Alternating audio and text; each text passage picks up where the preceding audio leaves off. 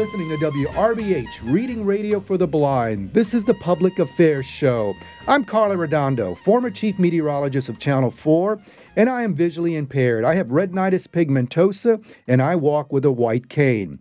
On today's episode of the Public Affairs Show, kind of a two-for-one, I want to also highlight a lot of our volunteers from time to time, our volunteer readers, and also this volunteer that we have today.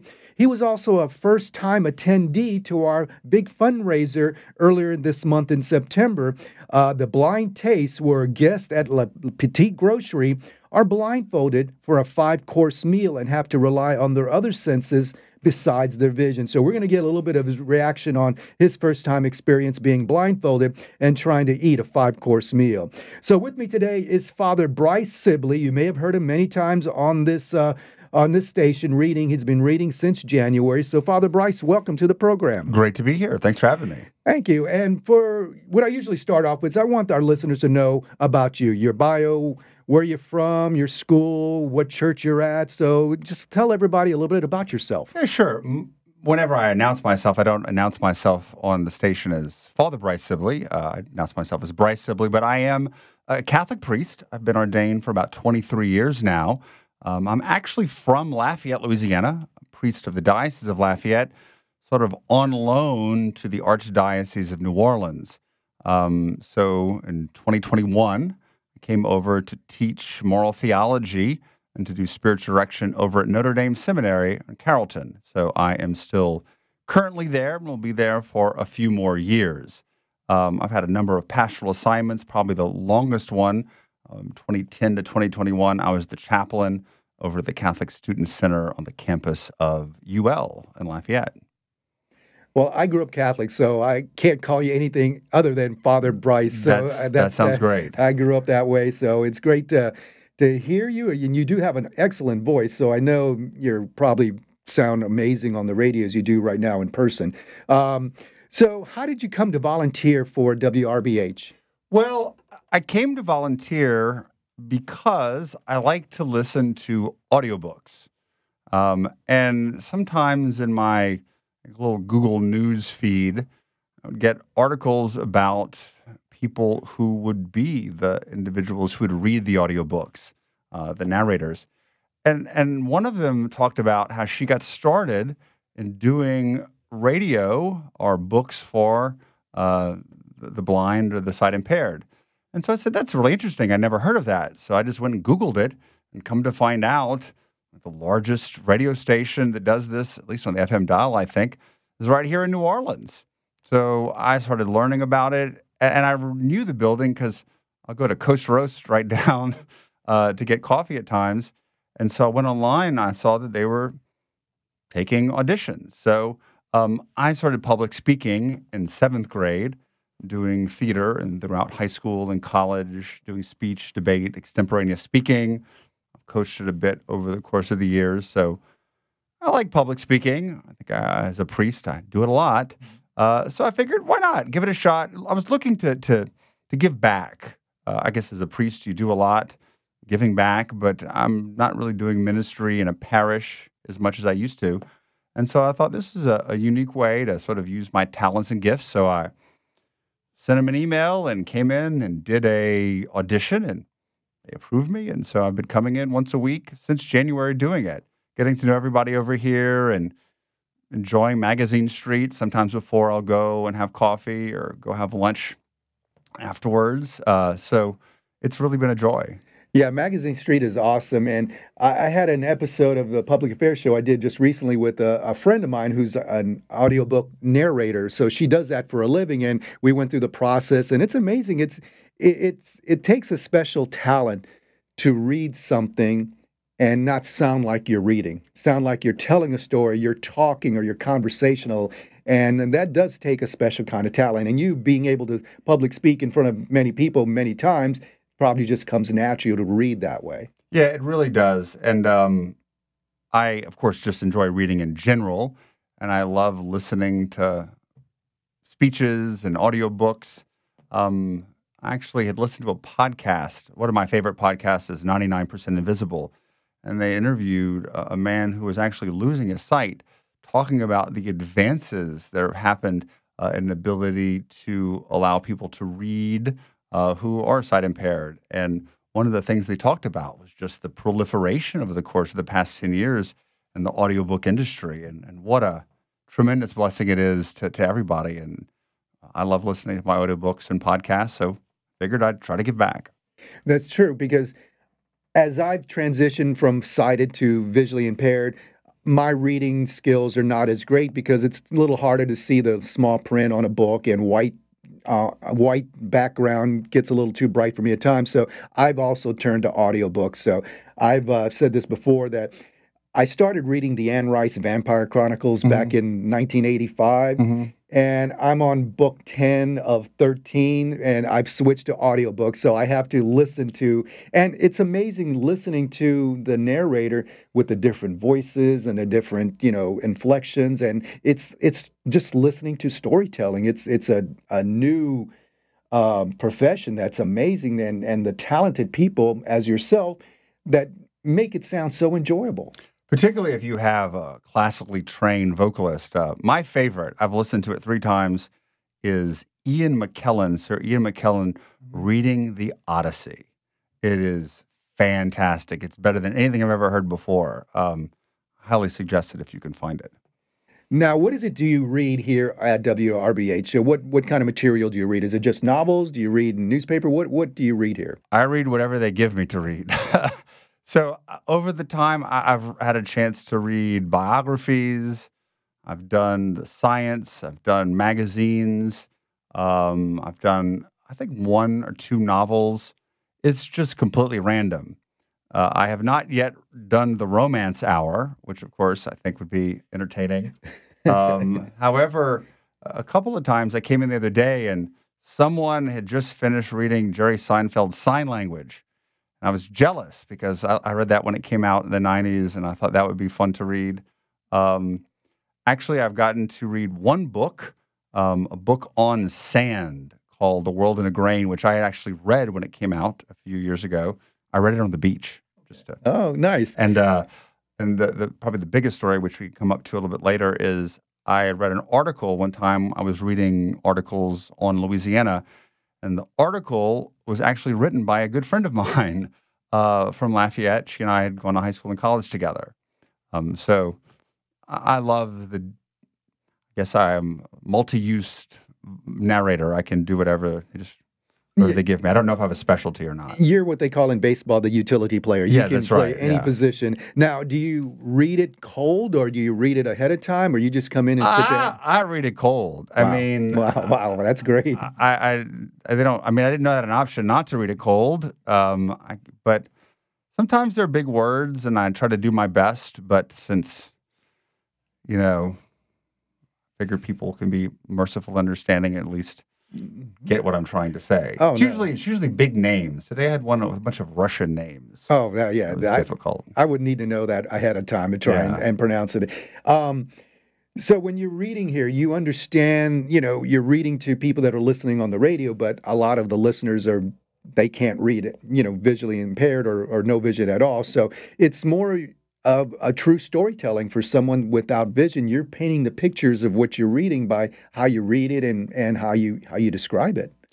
Yeah, I normally speak very quickly, so I'm always trying to be very conscious about speaking in a slow, methodical tone, but also to try to use inflection. Sometimes I've had the chance where there's been a British accent. I've tried to do that. I don't know. It's one of the things. So as a priest, I have to preach a lot. And one of the policies that I have is I'm always going to preach a homily that I want to hear. I'm not going to get up there and just bore you to death. Same thing in teaching. Now, granted, maybe the students think I'm boring. So the same way here, I'm not just going to just read the text. I want to put some life into it, to grab people's attention, to make them feel like I'm speaking to them. And giving the text life. Even as a priest, we proclaim the gospel. I never just read it. I try to add a little inflection to see what the words of Christ might have been like. I could be completely wrong, but at least I'm not boring. No, that's good, because you're putting thought into that, because as a growing up Catholic, going to church for years and years and years, sometimes you want to be interested and listen to the sermon and get something out of it. And a lot of times, sometimes it's harder, when a deacon gives a sermon, the deacon sometimes has real life experience and you can relate to that a little bit more. But if you're given thought process of what you want to hear, then that's amazing, because I can tell already that you probably have everybody's attention when you're giving your sermon. I generally do, and because of my public speaking, experience, I can tell if people are not paying attention. So if you're not paying attention, I'm going to shut it down. But yeah, in giving sermons, you want to have very organized points. You want to have a direction you're going in. And most importantly, you want to land the plane. Sometimes you know how Father goes in for the landing and he decides to circle the runway a couple more times? No, land the plane. So there's always opportunity here at WRBH to land the plane. Have your 27 or 57 minutes. And so when that clock ticks down, it's time to say, you've been listening to... Oh, that's awesome. That's awesome. Okay, now we're going to shift gears a little bit from your volunteer reading.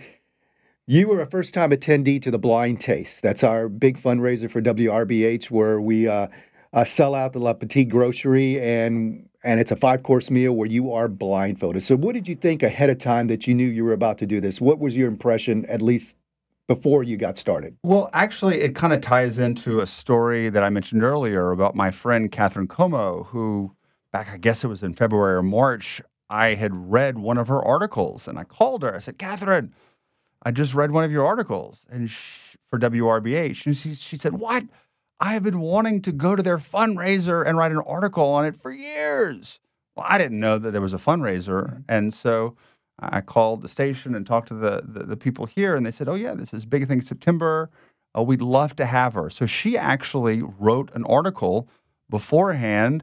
And she came with her husband. They were actually my parishioners back in Lafayette to the event. So I had a lot to look forward to the event itself, but also this really neat story of how I came to know about it, her connection, and we all went together and had a fantastic time. So I was looking forward to the event, to the effort to support WRBH, but also to have a few people I knew there. And so we had a really great time mixing and mingling with all kinds of interesting people. Now, did you have any apprehension about having to put a blindfold on and try and eat? Was there any of that at the very beginning? No.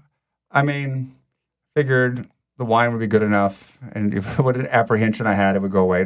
Those kind of things don't intimidate me. Good. So when the first time came that you had to put the blindfold on, how did you manage the soup, I think it was? How did you manage that? Salad first. Salad first. How did you do that? I don't know. I didn't have any problem. I guess I just moved the utensil very slowly to my mouth, and then after a couple of times, you kind of got the hang of it.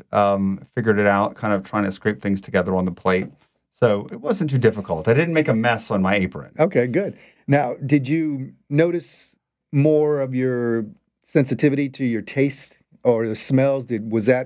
Were you paying more attention? Well, actually, that's what I had kept hearing, not only in stuff I knew about how if we struggle in losing one sense, the others will sort of calibrate. And I had gone in there thinking that if I was not going to be able to see, that somehow the olfactory senses would be heightened. I don't know, I was thinking of Proust's Remembrance of Things Past and the Petite Madeleines, and how when he smelled them, it brought back all these memories. I wasn't necessarily thinking of Marcel Proust at the dinner, but the fact that I was going to be blindfolded, so maybe it would be my senses to be able to smell the food that would enhance the taste of it, and that was not the case. I was very surprised that it was my auditory senses that were significantly heightened. Where was heightened wasn't necessarily the conversation, although we had fantastic conversation. It was everyone else in that room talking, and it was really sort of clamorous, almost cacophony. I am very ADD, and it's hard for me to pay attention if there's a lot of ambient noise, but it just multiplied it by 10 times. I did not expect that. It didn't stop me from enjoying the conversation nor enjoying the food, but I found that I had to really pay attention to hear what people were close to me were saying because of the heightened presence of the background noise. Yeah, when I was training as a certified orientation mobility specialist and I was working with clients and teaching them how to walk with a white cane, most people, when they have some vision, they're concentrating on their vision, especially if it's, reduced, but normal sighted people, you're using your vision as your primary sense. So you're walking down the sidewalk, you may not pay attention to that hammer going off to the side. Mm-hmm. But when you're walking blindfolded or with vision loss, you're listening to everything and you can hear everything around you. So you were using your auditory sense primarily now instead of your vision. So it was just like all this noise coming at you. I noticed the first time I did this 3 years ago, I was able to smell a lot more. I think my sense of smell took over because I could smell when the dishes were coming. I could smell the thing in front of me. And then my taste, I don't know if you were able to do that, but I remember tasting ingredients that I probably never would have paid attention to before, when I was eating. We discussed that. That was one of the things that I think made it more interesting, not only not knowing exactly they kind of told you a little bit what you were eating before. I was kind of hoping they wouldn't tell us. They would be completely going into it blind. But what we did is we discussed what were the tastes of the things that we tasted in there. And then later, whenever they showed us the menu, we could see, we tasted this coconut or we tasted this anise or fennel or whatever it was. So it kind of really forced you to focus on those, like, the micro tastes that you wouldn't maybe normally notice. So besides your hearing taking over and all the noise, what else about the experience that you say was great or what was more difficult? Well, certainly the gustatory delights, the food was fantastic. I loved the way that things were paired. Particularly, they had this delicious scallop with the fresh cut black truffles. I love the black truffles. Mm-hmm. But then paired with a Pinot Noir. So it was interesting. I would have never thought, let's put a scallop with a truffle. But then the Pinot Noir makes a wonderful balance. I really, though, outside of the food, enjoyed visiting with so many people. I am at a seminary in New Orleans. I get out, but I'm sort of in a self-contained environment. And even so, when I go out to events, it's often Catholic events. So here is one where just met a very broad section of very interesting, if not sort of eclectic individuals. Everyone was so nice. What I really enjoyed was trying to guess who did narrating here versus who are just benefactors. Some of them, it was really clear. There was one guy, James, I believe his name was. He and his wife had donated the wine. I could listen to this guy talk all night. He had the best voice. But just hearing people's stories and to see how many people from all these different walks of life support this wonderful endeavor. Yeah, and there so many big sponsors we have, a lot of ophthalmologists and attorneys and a lot of firms that are behind the sponsored event. So it is a great event and a great turnout, and hopefully folks will listen to this and maybe stay tuned for, a year from now when it happens again and want to buy a ticket because it's only a 90-seat venue for us. So there's not a lot of seating for it. So the tickets are scarce at the beginning and they get even scarcer as you get closer. So yeah, I definitely intend to get a ticket for next year. And I think that there are a few people that I know in the New Orleans area or maybe even the Lafayette area who might be very interested to come not only to support WRBH, also to have a really fantastic meal, but just to be able to dialogue and interact with a really intriguing cross-section of people in the city. Now, just going off topic a little bit, you mentioned Lafayette. I did some of my student teaching at Affiliate Blind of Louisiana, so I was there at that location that used to be an old convent. Oh, yeah, right down the road from UL. So, yes. Yeah, I know exactly where I'd run in front of it all the time. Yeah, so I heard stories about it being haunted, and I don't know. I spent weekend evenings at nights walking the halls and just seeing if I would see or hear something, and I never did. But it was a nice facility right there, and we did a lot of our training along the streets there, Johnston Street, ULL on campus, and all around that we'd area. see people all the time. And over the years that I was there, 11 years, we had quite a number of people who were visually impaired who would come and be involved in the center. Actually, we had one woman who was completely blind, and she would be a lector at Mass once a month. Mm-hmm. And she would bring her Braille reading. I didn't know that. So she'd go online and she'd get the reading of the day and then print it from her printer in Braille and bring it there and read at Mass. And so there was an openness that our community had. I mean, I think to all sort of walks of life there. But there was a great sort of symbiotic relationship between that center there and the university, and the students were always so welcoming. And I had a show, I don't know, a year ago or 2 years ago about a society, Xavier Society. They do print Braille Bibles. They print it, and so there are Bibles in Braille for anybody that wants to order their own Bible in Braille, and that's awesome. Yeah, right in the seminary library at Notre Dame, we have an edition of the Bible in Braille. Each book is contained, and so I was just looking at it the other day. It's a great resource that we have. Awesome. So going back to the blind taste, so you would certainly, as I understand, and it sounds like you would do that again. What would you say to somebody else that's out there that maybe doesn't know if they would do that? Well, I would certainly say you're supporting a great cause, and you're going to get a wonderful meal back. It's something that, I don't know, Lafayette has some wonderful cultural opportunities, the center of Cajun country, but New Orleans being a bit larger, a bit more cosmopolitan. This is an opportunity where you can really see people from New Orleans that come from different walks of life, great food of the city and the culinary tradition, but also the real heart for service that I think that I've noticed in so many sections and the public welfare and helping those in need or who are disabled. It all sort of comes together. And so particularly for people, I think, in general, but I would really suggest if there are any Catholics listening out there, this would be a wonderful event. Maybe we could find some church organizations that would be willing to send people or to provide some sort of a sponsorship because of the work that I know that the church does throughout the city and throughout the nation and world to help those who are disadvantaged or disabled and to be able to promote the gospel in that way. So, yeah, I'm going to talk to a few people. So remind everyone about when you read, and I know you read and it's taped, correct? Yeah. So when does it air? Is it different times? Or? I think it's different times. Okay. I probably would need to sit and go down the list of all the different things that I've read.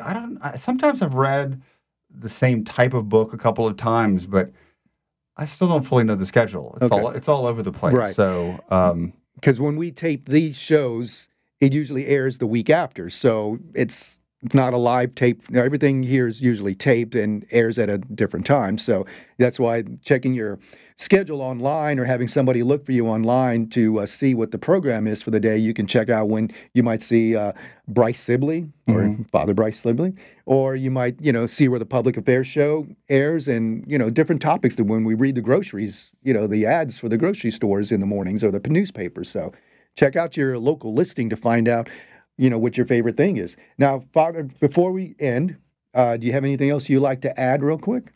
No, I really appreciate being asked to do this. I am born and raised in Louisiana, sort of new to New Orleans, I guess, for a year and a half, and I've 2 years now, 2.5 years. I've really enjoyed sort of getting to know the city. I lived in Rome for 5 years. Wow. And so one of the things that I really took seriously was getting to know the city, the people, the places. And so I've really enjoyed getting to know the city and the different places, particularly the coffee shops, some of the great restaurants, and to see WRBH as a fixture here on Magazine Street as part of, I think, the culture in this area. It's something that I've really been appreciative of. what's also been interesting when people ask me, like, hey, what do you do for community service? Or like today, a buddy of mine from Seattle called, a priest friend, and I told him what I was doing, and he had no idea that a radio station like this existed, no idea that I did this. I'm just sort of, as I was surprised or didn't know that WRBH existed, I think there are a lot of people who don't know. And the more that I can or we can promote the good work of the station, to be able to, whether it be through the blind taste or otherwise, I think you're going to see a lot of people who would be very passionate about supporting this or volunteering in some way. So as part of the New Orleans community and as part of the people I've gotten to know over here, there's a great community of people who volunteer and who work here. Really enjoy being part of the family here.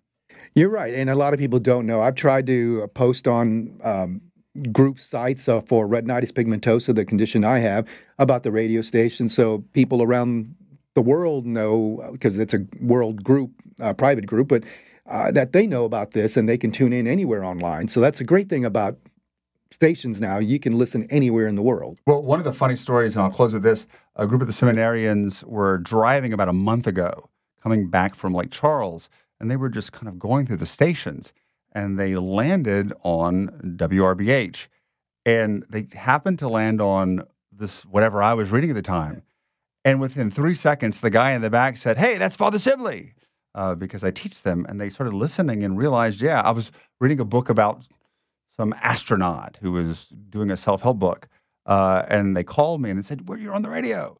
But the amazing thing about it was, the guy who was in the backseat who noticed it, who's a seminarian, is blind himself, is visually impaired himself. Yeah. And he was able to pick up my voice within 2 seconds just by scanning the radio dial. And they had no idea that it was there. And so now they listen to it because it's good for everybody. It's basically like 24-hour podcast, all kinds of interesting, eclectic material. So I thought that was a great story. Absolutely. Well, thank you.